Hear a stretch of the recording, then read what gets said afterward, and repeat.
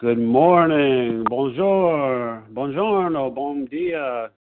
Boker tov. Good day. Okay. Good morning, everyone. And welcome to Overeaters Anonymous, a Vision for You Big Book Study. My name is Larry Kay, and I'm a recovered compulsive overeater. Today is Tuesday, January 12, 2016. And today we'll be reading from the Big Book of Alcoholics Anonymous. We are currently in the chapter, There is a Solution, on page 22. We're going to be reading the first paragraph, 3 paragraphs starting with, the first paragraph, and then we go 3 paragraphs. This morning we have our readers are Diane G. on the 12 steps. We have Nancy T. for the 12 traditions, and on the text we have Deb W., Elizabeth S., and Martha Z. The share ID for yesterday, which was Monday, January 11th, is 8373. That's 8373. Let's start with the OA preamble. Overeaters Anonymous is a fellowship of individuals who, through shared experience, strength, and hope, are recovering from compulsive overeating. We welcome everyone who wants to stop eating compulsively. There are no dues or fees for members. We are self-supporting through our own contributions, neither soliciting nor accepting outside donations. OA is not affiliated with any public or private organization, political movement, ideology, or religious doctrine. We take no position on outside issues. Our primary purpose is to abstain from compulsive eating and compulsive food behaviors and to carry the message of recovery through the 12 steps of Overeaters Anonymous to those who still suffer. Our sole purpose, the OA's 5th tradition states each group has but one primary purpose, to carry its message to the compulsive overeater who still suffers. At a Vision for You Big Book Study, our message is that people who suffer from compulsive overeating can recover through abstinence and the practice of the 12 steps and 12 traditions of Overeaters Anonymous. Let me please now ask Diane G. to read the 12 steps. Diane? Good morning, everyone. This is Diane G. from New Hampshire, a recovered, not cured, compulsive overeater. Number 1, we admitted we were powerless over food, that our lives had become unmanageable. 2, came to believe that a power greater than ourselves could restore us to sanity. 3, made a decision to turn our will and our lives over to the care of God as we understood Him. 4, made a searching and fearless moral inventory of ourselves. 5, admitted to God, to ourselves, and to another human being the exact nature of our wrongs. 6, were entirely ready to have God remove all these defects of character. 7, humbly asked Him to remove our shortcomings. 8, made a list of all persons we had harmed and became willing to make amends to them all. 9, made direct amends to such people wherever possible, except when to do so would injure them or others. 10, continued to take personal inventory, and when we were wrong, promptly admitted it. 11, sought through prayer and meditation to improve our conscious contact with God as we understood Him, praying only for knowledge of His will for us and the power to carry that out. And 12, having had a spiritual awakening as a result of these steps, we try to carry this message to compulsive overeaters and to practice these principles in all our affairs. Thank you, Larry, and I pass. Thanks, Diane. And now if Nancy T., Nancy Terrific, will you read the 12 traditions? Good morning, Larry. This is Nancy T., deeply grateful compulsive overeater for today in Vermont. Thanks for your service. The 12 traditions. Our common welfare should come first. Personal recovery depends upon OA unity. 2, for our group purpose, there is but one ultimate authority, a loving God, as He may express Himself in our group conscience. Our leaders are but trusted servants. They do not govern. 3, the only requirement for OA membership is a desire to stop eating compulsively. 4, Each group should be autonomous except in matters affecting other groups or OA as a whole. 5. Each group has but one primary purpose, to carry its message to the compulsive overeater who still suffers. 6. An OA group ought never endorse, finance, or lend the OA name to any related facility or outside enterprise, lest problems of money, property, and prestige divert us from our primary purpose. 7. Every OA group ought to be fully self-supporting, declining outside contributions. 8. Overeaters Anonymous should remain forever non-professional, but our service centers may employ special workers. 9. OA as such ought never be organized, but we may create service boards or committees directly responsible to those they serve. 10. Overeaters Anonymous has no opinion on outside issues, hence the OA name ought never be drawn into public controversy. 11. Our public relations policy is based on attraction rather than promotion. We need always maintain personal anonymity at the level of press, radio, films, television, and other public media of communication. And 12. Anonymity is the spiritual foundation of all these traditions, ever reminding us to place principles before personalities. Nancy, thank you so much. Okay, let me tell you how our meeting works, because we got to get that down here. First, our meeting focuses on the directions for recovery described in the Big Book of Alcoholics Anonymous. We read a paragraph or two from the literature, and then we stop and we share on what was read. Anyone can share, but we ask that you keep the sharing to the topic and literature that we're discussing, and that you keep your share to approximately 3 minutes. Singleness of purpose reminds us to identify as compulsive overeaters only. Our abstinence requirement for moderators is 1 year, and for readers is 6 months.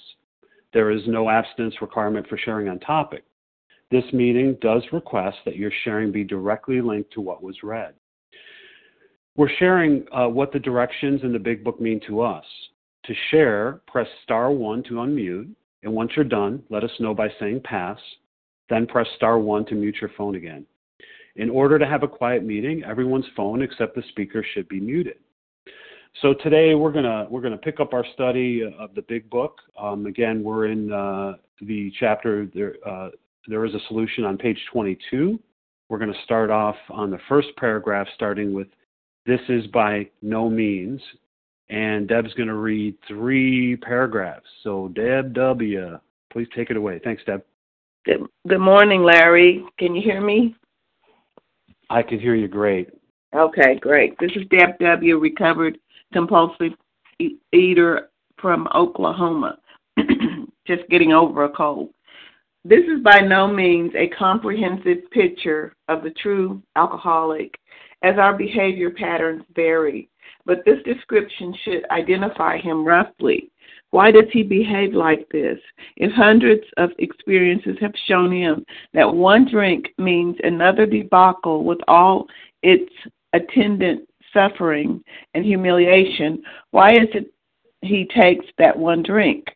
Why can't he stay on the water wagon? What has become of the common sense and willpower that he still sometimes displays with respect to other matters? Perhaps there never will be a full answer to these questions. Opinions vary considerably as to why the alcoholic reacts differently from normal people. We are not sure why, once a certain point is reached, little can be done for him. We cannot answer the riddle. And these paragraphs take me back to the doctor's opinion. It's kind of hard not to read those without referring to the doctor's opinion, where it says, "We believe and so suggested a few years ago that the action of alcohol on these chronic alcoholics is a manifestation of an allergy that the phenomenon of craving is limited to this class and never occurs in the average temperate drinker. These allergic types can never safely use alcohol in any form at all.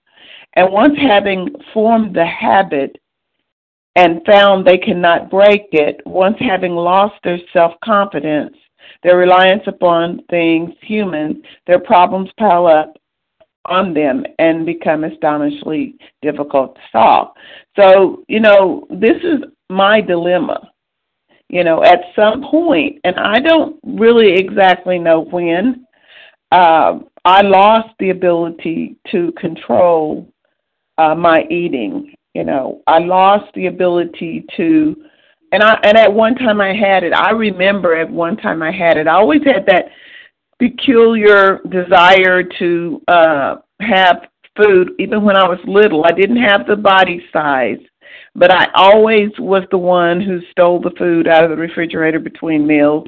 I always was the one who sat longer than others at the table and just stopped by the store on my way to school and felt a little bit more secure if I had candy in my pocket. I was always the one that, when things were tough, I really, I'd go get something and have that warm, satisfied feeling when I had a full kitchen of groceries. I always was the one who had to have something beside me at my desk when I was working to make it, and I was always the one that was always uncomfortable with life on life's terms. And at some point, it just happened to me that I could no longer eat without eating, without some craving, without, the food desire to eat taking over me. And this is not only certain binge foods. Over the years, the craving, has gotten, the phenomenon of craving had gotten worse to where once I take a bite in the morning, if I don't have this spiritual awakening, if I haven't gone through the steps, if I don't work 10, 11, and 12 every day, then I go right back. So I have crossed this place. I will never return to what things were like, and this is the real for me. And with that, I pass. Thank you. Thanks, Deb. Okay, so we're going to open it up to 3-minute shares on what was read, and we're going to try to drag you out of the weeds. I double dog dare you to come on out of the weeds there and share. So who would like to share? Sally. This is Bella. Can I share? Bella. Reva, Barbara D. Kim J. Okay, here's who I have. All right, Kim, I got you. Let's hold it there for a moment. So I got Sally, I have Bella, I have Matt M, I have Reva, no laughing there. I have Barbara, and I have Kim G. So let's start with Sally. Hey, Sally. Hey, Larry. Good morning. Good morning, Division Q. It's Sally, recovered in South Jersey. So this morning we have such a really rich reading. We have so much. And we have the riddle. We cannot answer the riddle. What's the riddle? The riddle was, why does he behave like this? If hundreds of experiences have shown him that one drink means another debacle. I love the word debacle. It's almost like onomatopoeia. It sounds like choo-choo train, like debacle. This is a debacle with all its attendant suffering and humiliation. Why is it he takes that one drink? Why does he start? And so we have this, we just finished looking at this, quote, not comprehensive picture of the true alcoholic. And we know that it's not about the drink, it's not about the food that we're eating, it's about that first drink. Why would he take the first drink when he knows that it's going to lead to such a debacle? And I wanted to, this morning, because I really wanted to share yesterday as well on this subject, about this not comprehensive picture of the true alcoholic. what we were looking at yesterday that leads us to where we are today, and I think it's important for continuity to look at this. We saw that they were giving us aspects, and it's not just that we had our heads in the refrigerator door repeatedly throughout the day for every reason under the sun. It's that we were antisocial, we were told on page 21. How many people can identify with the fact that we were so antisocial? We were so isolative. I remember drawing the curtains in my living room on a beautiful sunny day because, well, I had my reasons, but it was just an antisocial behavior that was going on.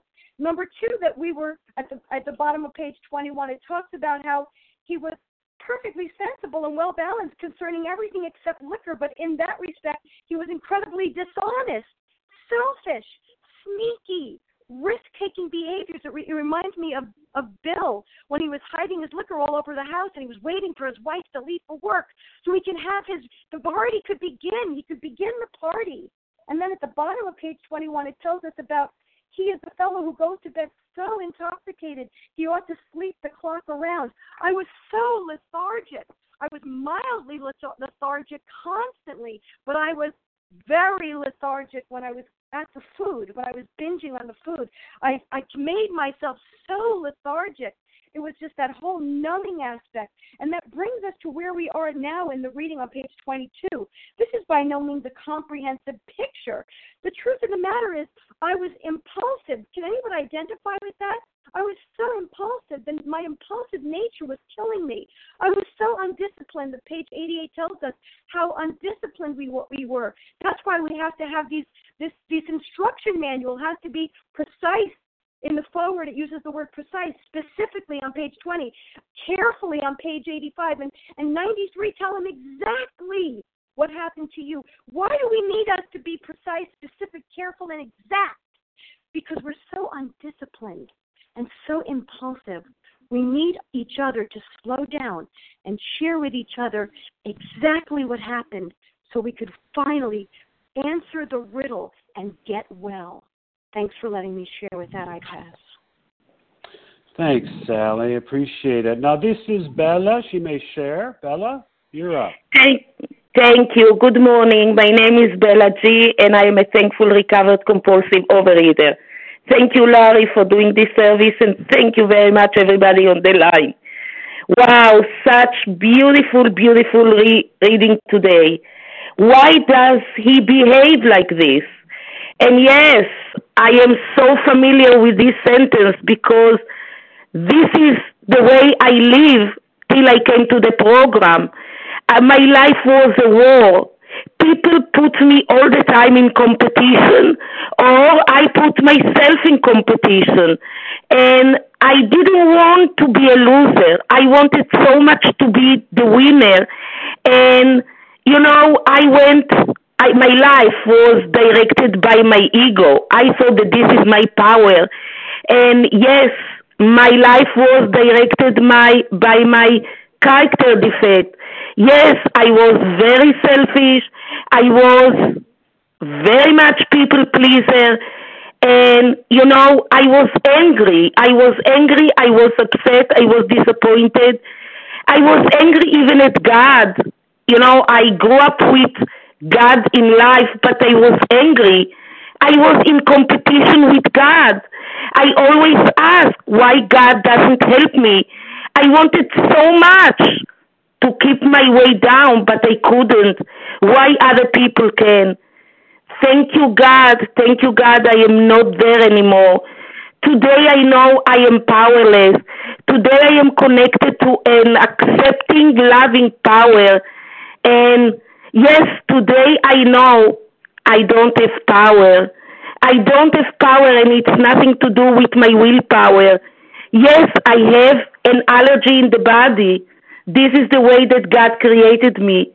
And as soon as I put those alcoholic food for me, I have the obsession in the mind. Today, thank you, God, I am not running away from myself. Today, I am not in competition. Today, I learn to take responsibility on myself only. I am not afraid to meet myself. Thank you for letting me share, and I pass. Thank you, Bella. And Matt, what say you, Matt? Hi, Larry. Good morning, everyone. Thank you for your service, Larry. This is Matt M. from Pulse Overeater from New Jersey. Well, I really appreciate the first two shares from the line and the reader. I really heard what was just shared about not being in competition. Man, I thought I had to do everything, balls to the wall, everything out, and I realized myself that I was really trying to impress really everybody else rather than really focus on what the program is about, I thought I had to be the master of service, the one in control of everything, and, that was really just an excuse, I was hiding behind all the service I was doing, I was hiding behind all, my personality rather than focusing on what I needed to do. This is not a race, but, for me, I am like a stage 4, alcoholic when it comes to food. It really is, for me, it really is a race to save my life because this disease really is cunning, baffling, powerful. And, I was one of those people keep going back to the food, get abstinent for a few days, then get up again, blah, blah, blah, one of those chronic relapsers. And my sponsor had me do a writing based on this, what happens to me when I go off into the food. And, it's amazing, like, what came up, like the Jekyll and Hyde person, I resemble myself but little, For me, this is not just a disease of more, it's a disease of everything else goes to the wayside. Mentally, when I'm in the food, I don't give a damn to anybody else. I'm as selfish as they come. I always make everything about me when I'm talking to my sponsor or fellow OAs. Not to mention my behavior is totally erratic. It's off the charts erratic. I have such bad mood swings that people won't even know which map they're going to get at any given moment. But for me, when I put clear, concise boundaries around my food, I need that. I need that. If I have the best sponsor in the world who takes the big book, who reads the big book to me, can quote big book slogans and everything to me, but if they don't take my food, there's no amount of praying is going to keep me absent of my own. I need to do the action to put the food down. And as people have shared before, that's just the beginning. This is not a diet and calories club, but I have to put my alcoholic trigger foods down first. It's not about the food. It's what the food does to me once it's in my body and how I react to it. It really is like taking a drug. Or somebody else shares like heroin. When I put that shot in my veins, I have no choice but to go back to the person I was years and years ago, somebody that I don't even like to be around, in the rooms. And and it really is. I am one of those people finally falling off the wagon, always looking for an excuse of why it happened to me. And I finally had to concede to my innermost self, that little child that we all have inside of us, that guess what? You have this problem. There was some part of you that was in denial. And my sponsor, there's times when I want to just yell her out of the room. When I'm on the phone with her, I want to hang up. But she hits that denial button in me.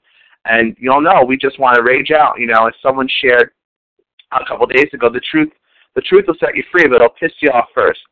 And that's so true with me, And I'm very grateful that I have the ability to get what I need from my sponsor from the program, because this program really is what's saving my life, because I can eventually go out and help others once I get recovered. And with that, I will pass.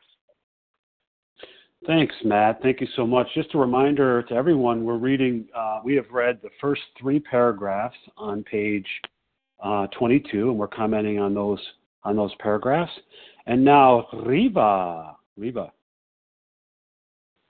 Good morning, Larry. Good morning, everyone. This is Riva P., grateful, recovered, compulsive overeater in Toronto.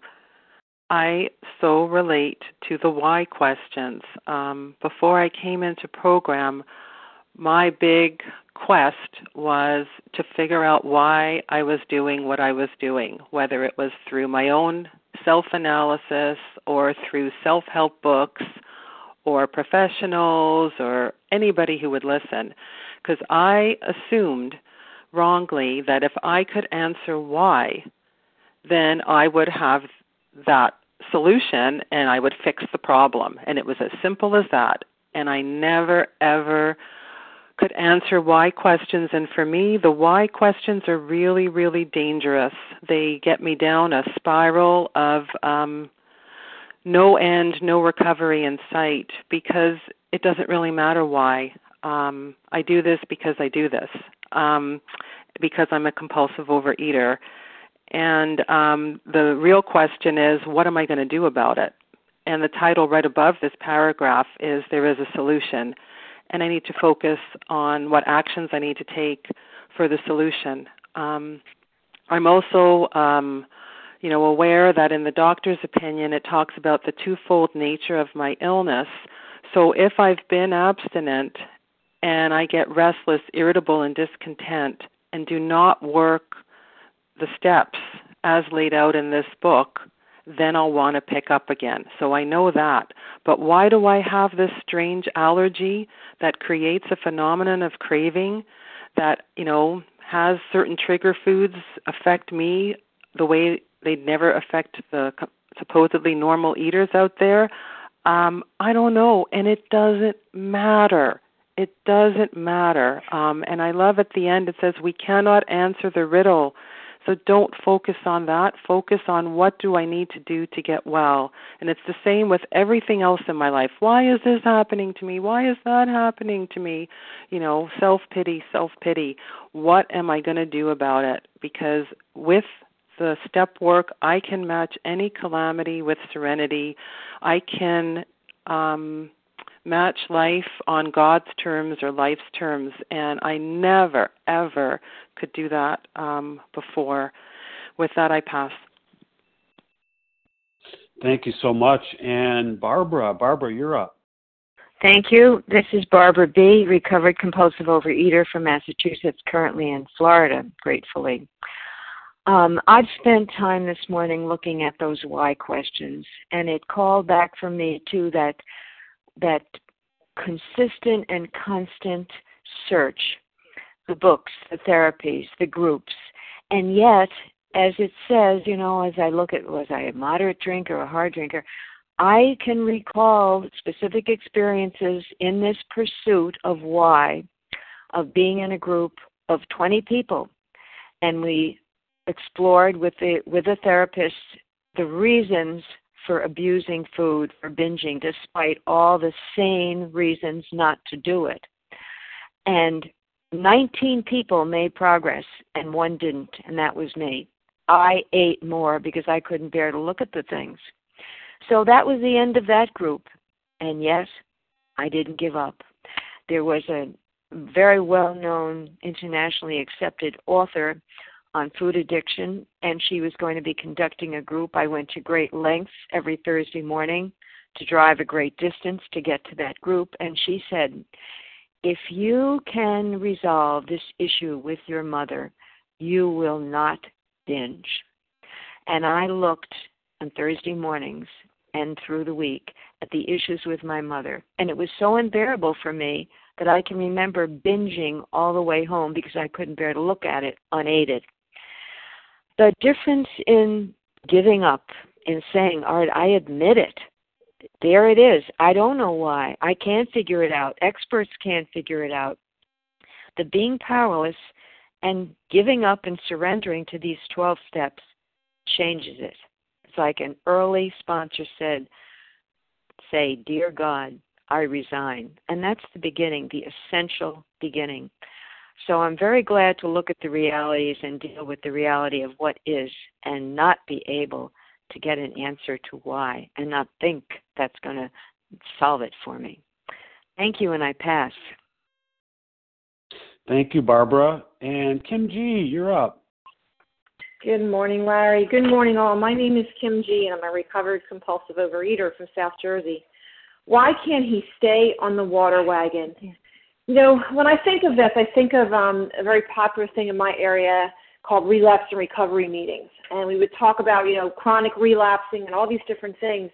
But when I started to study this book, specifically more about alcoholism, I had to recognize if I was just working a diet, a food plan, and going to meetings and then picking up and then going to meetings and then picking up and leaving the fellowship and coming back and trying to work a diet and picking up, that's not relapse and recovery. If recovery is the 12 steps and I'm not working the steps, then what I'm experiencing is actually the progression of the illness. So why can't I stay on the water wagon? Because my illness is progressing. And I like to think of it as page 30. It says, all of us felt at times that we were regaining control, but such intervals, usually brief, were inevitably followed by still less control, which led in time to pitiful and incomprehensible demoralization. We are convinced to a man that alcoholics of our type are in the grip of a progressive illness. Over any considerable period, we get worse, never better. An alcoholic of my type. So really, I think I ask people who are coming back, it's New Year's resolution time, those of you who are coming back to OA, or those of you who are saying, I'm a chronic relapser, is look at it. Is it really just the progression of the illness? Is it really that maybe when you first came into OA, the fellowship was enough and you could get abstinent for a certain period of time? And the next time you came back, you got abstinent for a less period of time? And the next time you came back, it was for a less period of time? I had to admit to myself that the fellowship is what I was working, not the program of recovery. I couldn't relapse from something I never did. I remember in my 20s making a decision I couldn't diet anymore because dieting meant gaining weight. Because if I could hold it together for 20 pounds to lose, the spring back was 30 pounds. If the next time I could hold it together for 10 pounds, the spring back was 15 pounds. So, I want you to question yourself, is your game plan, is your recovery program just keeping on guard and willpower? If that's your game plan, you're not experiencing recovery. You're experiencing staying on the wagon and then going back to the food. Staying on the wagon and going back to the food. We often hear that everything in OA is suggested, and the 12 steps as a program is suggested. But if you are an alcoholic of our type and you are attending a 12-step program, let me tell you, the 12 steps is the only suggestion that we have. And with that, I pass. Thank you, Kim. Okay, let's open it up for some more shares. Who would like to share? Monica. Tina S. Melissa C. Okay, so Renata. far I have Monica, Tina, Melissa, Renata. I missed somebody. In between there. Who was that I missed in between? Monica, Tina, Melissa, Renata. Vasa O. Vasa O. James. Roxanne B. Roxanne B. Is it Roxanne? It's Russ-Ann. Russane. Oh, Russ-Ann. You got one of those names, Russ-Ann. I do there. All right, here's who we have. Let's go with, so we have Monica, we have Tina, I see Melissa, I see Renata, Vasa, James, and Russ-Ann. Monica, harmonica, let's start with you. Good morning, Larry. Good morning, everyone. Morning. My name is Monica T., and I am a recovered compulsive overeater in Florida. So why does he behave like this? In this paragraph, we've got lots of sentences here. And what I'm getting out of this is powerlessness here. I'm seeing the powerlessness. And, why can't he stop? Why didn't he stop? What is wrong with his mind? What's wrong with my mind? Lots of questions here. I'm powerless. I'm powerless over the fact that I have an allergy. I can't stop eating. I'm powerless over the fact that I've got this alcoholic mind. I do what I don't want to do, and I don't do what I want to do. I'm screwed. I don't see, and I don't know what I do see, and I know. And when I do know, I can't do anything about it. So that knowledge isn't the answer is what I'm getting at here. Knowledge isn't the answer. I read this book. I saw, I have this allergy. Okay, I agree with that. I have an allergy. Certain foods I cannot eat. They send me off and I can't stop eating.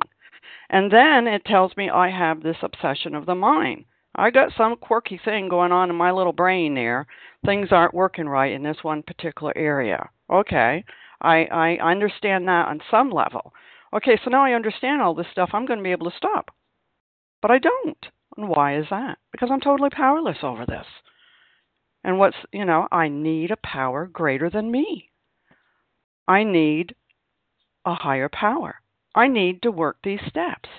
And in working the steps, I got a higher power that was able to overrule this stuff, that was able to remove this obsession of the mind, because all of my knowledge was absolutely useless, and all my willpower and determination was absolutely useless against this obsession of the mind, this disease that I have. And the other thing I wanted to say is, there's no need to try and answer the questions anymore, because this is a program of action. And when Monica stopped going, why, poor me, pour me another something or other there, and started doing the work, I started getting results. And with that, I'll pass. Thank you. Thank you, Monica. And Tina, you're up.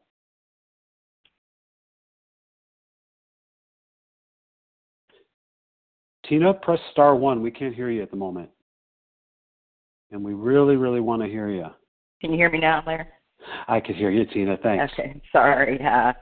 Tina S., compulsive eater and anorexic from Florida, and and so many people have already said it, and I was like, when Monica was sharing, I was like, ditto, and and it says, why does he behave like that?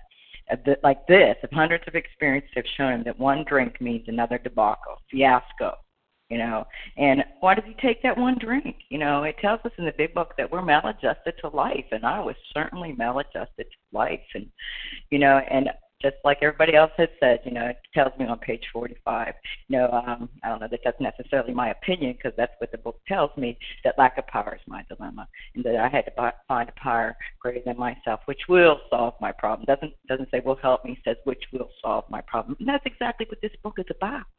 And if I really get that, because, I say that for me, because, as a compulsive eater and I'm in several other programs, I want to, some days I get up and I'm running the show, so let me try this instead. I've been there, done all that.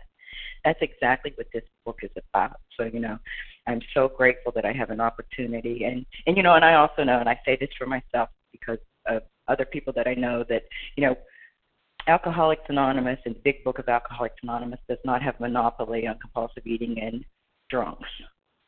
We don't have a monopoly on God. That's just the truth there. So some other people may do it some other way, but this is what works for me. So I'm very grateful that, somebody has passed this along to me. So therefore, I have the opportunity and responsibility to pass it on to others. And with that, I pass. Thanks. Thank you, Tina. And now we have Melissa. Melissa, you're up. Hi, good morning. Can you hear me? I can, Melissa. Good morning. Okay. Good morning, Larry. Thank you so much. Good morning, everybody. It's Melissa C., recovered compulsive overeater in New York. And, I heard someone on the line not too long ago when the why question came up, said something that's really had quite an impact on me and something I've thought a lot about, that when we ask why, very often what we're really saying is, I don't like this. And, and I've thought about that in light of, like, my children, when they say, why do I have to do this? What they're really saying is, I don't like this. And that was for a very long time, that was my attitude towards this disease that I've had, that I don't like this. And so my asking why, there was an immaturity to it. It wasn't this wonderful self-analysis and reflection that one would think. It wasn't like why. It was, I don't want to have this. I don't want this problem. I wanted magic. I wanted to be magically cured of the effects of my compulsive overeating. I didn't really want to be cured of the compulsive overeating. I just didn't want the results of my compulsive overeating. And, until the disease really just pounded on me. And then my why, I stopped caring why. I just wanted to have the solution. And so, very often when I'm working with people, initially there's a lot of emphasis on trying to figure themselves out. And that's interesting. But figuring myself out hasn't yielded me any results.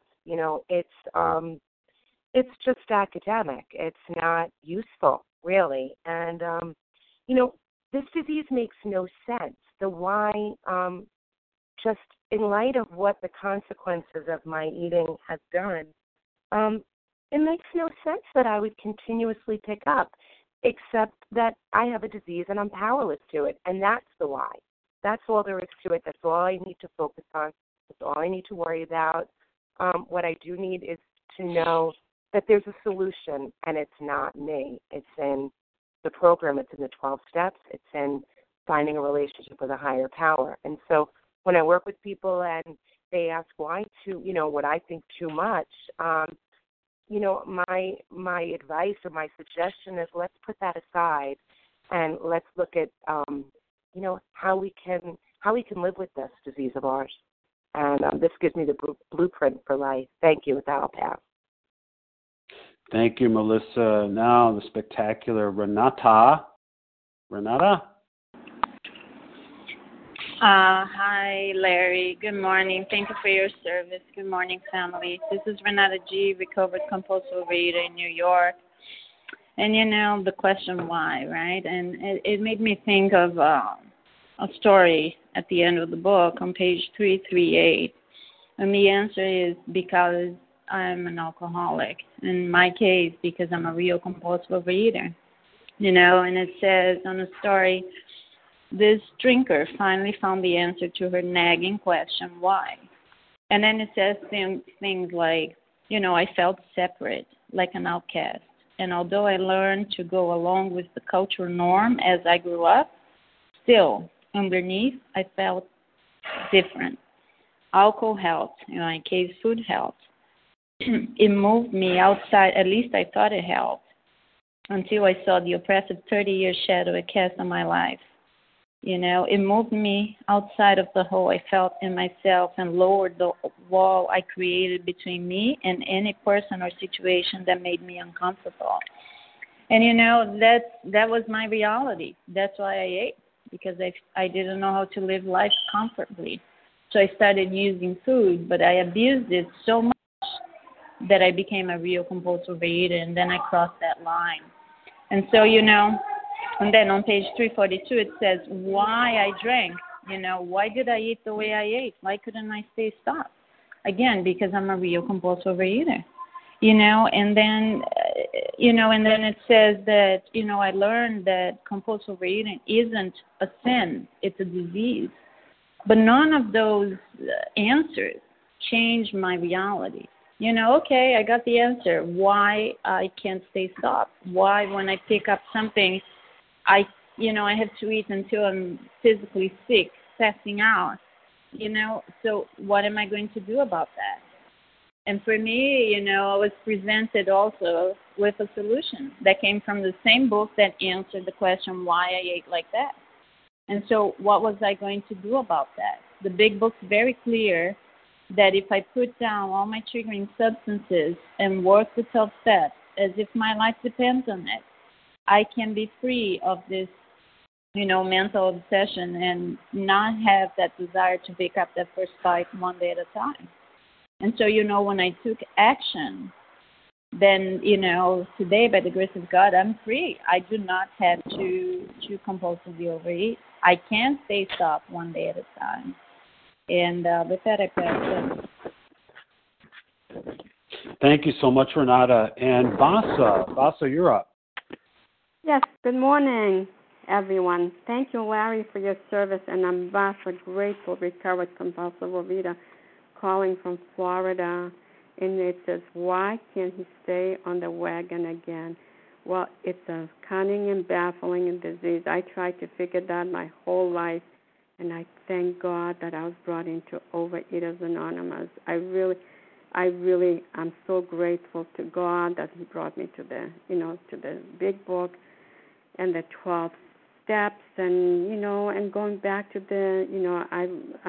when I read the doctor's opinion, I found out I have the allergy, the body allergy that followed with the mental obsession if I put my alcoholic foods in my body. So I was powerless. remember when I was like 11 years old, whatever.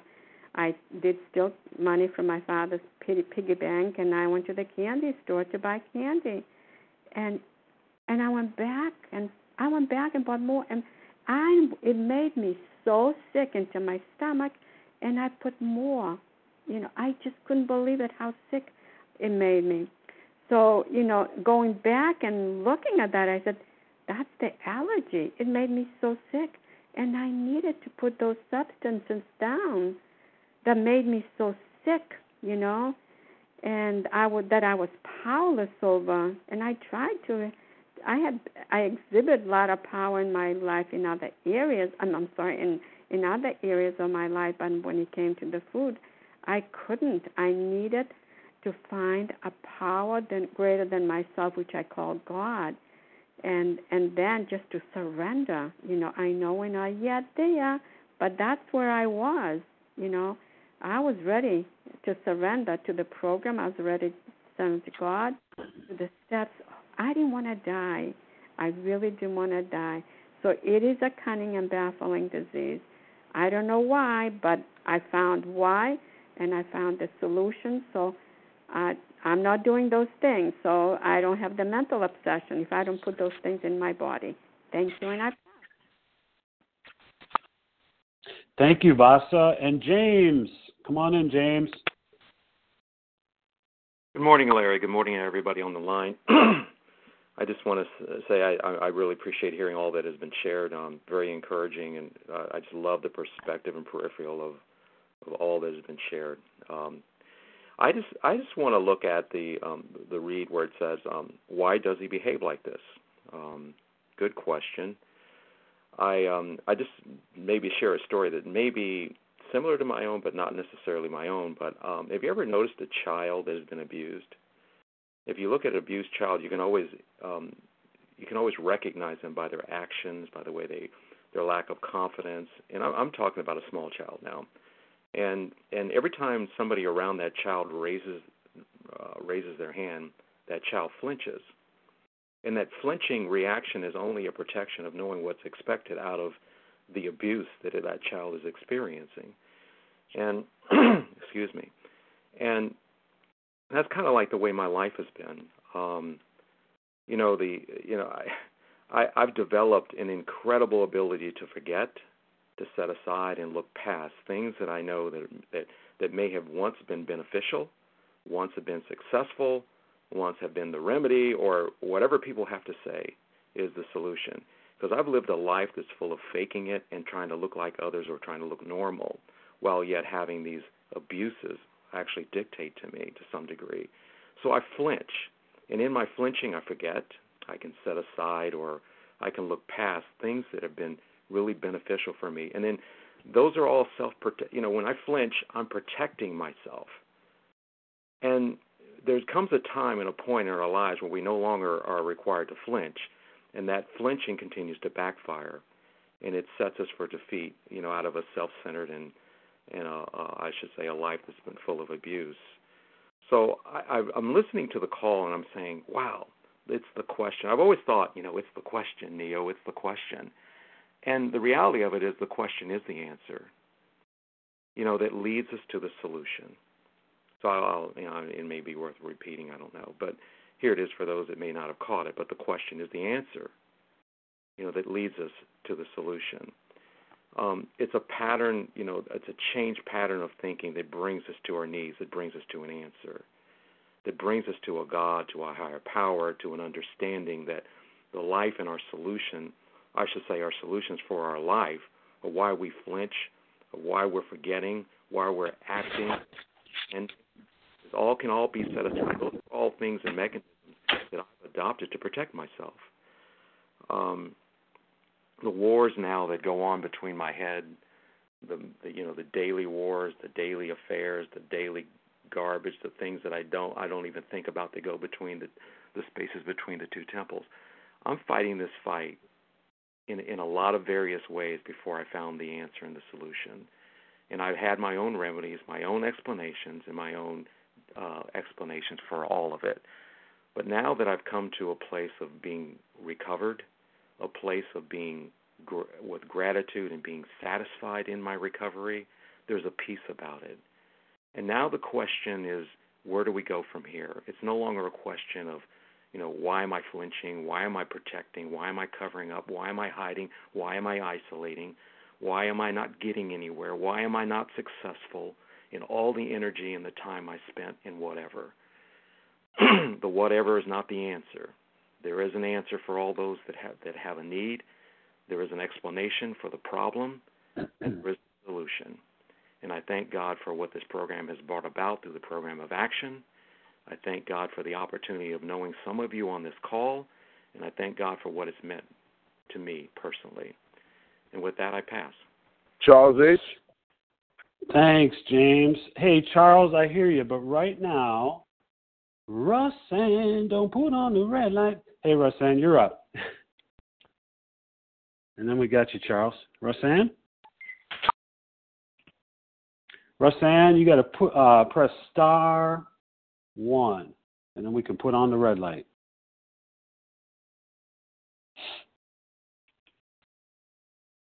All right. Well, I'm here. Russan, Can you hear me?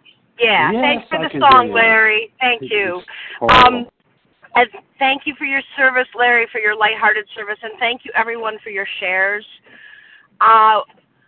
What I think about with this reading and the whole question of why are the dozens of years, literally decades, that I spent in really good therapeutic counsel, working with some really well-intentioned and talented people. And the question was, why do I overeat? Why am I attached to my fat?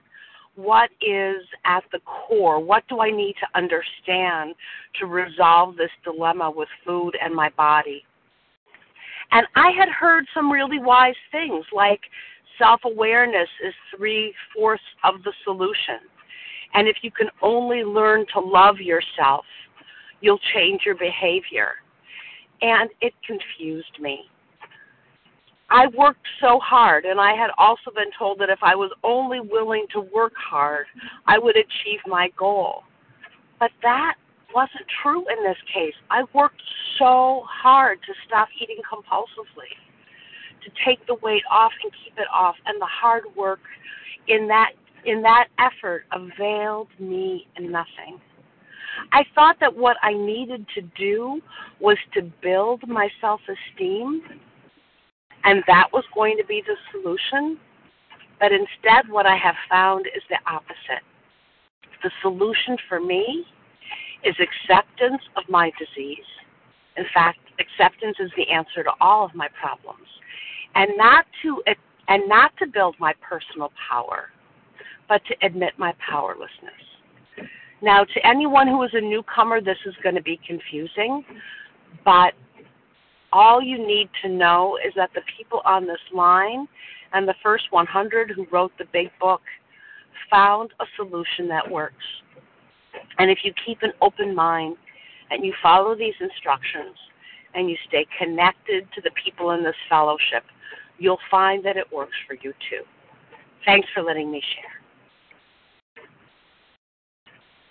Thank you, Russan. Hey, Charles, we got you. Let me see who else. Let me see who else we can pick up here. Who else wants in on this? Rachel W. Leah. Leah. Got Rachel before that. Anybody else?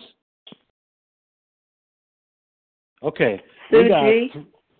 Sue G. Okay, let's go with that. So we got the Fab Four, starting with Charles. Charles, take it away. Thank you, Larry, for your service. I love your lightheart and your character. I love it. So Charles H. I love you, man.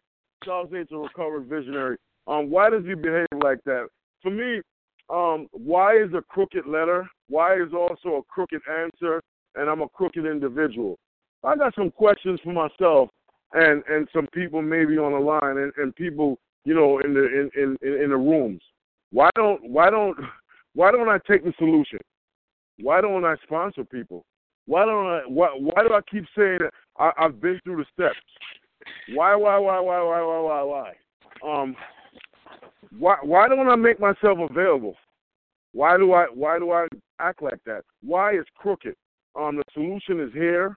I'm grateful to be a part of the solution. Why? You know, I got one question. I'm gonna shut up because I know we got a lot of people here. Why do we have people taking people through the 9th step and dropping them on their head? And why do we expect them to live in 10, 11, and 12 if we're not taking them through all the 12 steps? And with that, I'll pass. Why?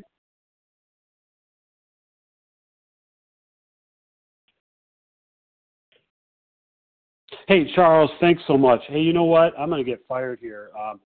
Rachel and Leah and Sue, I went over time here, so I would ask respectfully if you guys wouldn't mind hanging out for the next part of the meeting. So sorry. It's all new to me. Okay, so let me pick up here and, at the close here, thank you everyone who has shared. And please join us for a second unrecorded hour of study immediately following the closing. We're now going to close with the reading from the Big Book on page 164, followed by the Serenity Prayer. And Elizabeth asks, would you be kind enough to read page 164? Sure, Larry. Can you hear me? I can. Thanks so much. Okay. My name is Elizabeth S. from Alberta, Canada. Our book is meant to be suggestive only. We realize we know only a little. God will constantly disclose more to you and to us. Ask Him in your morning meditation what you can do each day for the man who is still sick. The answers will come if your own house is in order. But obviously, you cannot transmit something you haven't got. See to it that your relationship with Him is right, and great events will come to pass for you and countless others. This is the great fact for us. Abandon yourself to God as you understand God. Admit your faults to Him and to your fellows. Clear away the wreckage of your past. Give freely of what you find, and join us. We shall be with you in the fellowship of the Spirit, and you will surely meet some of us as you trudge the road of happy destiny. May God bless you and keep you until then.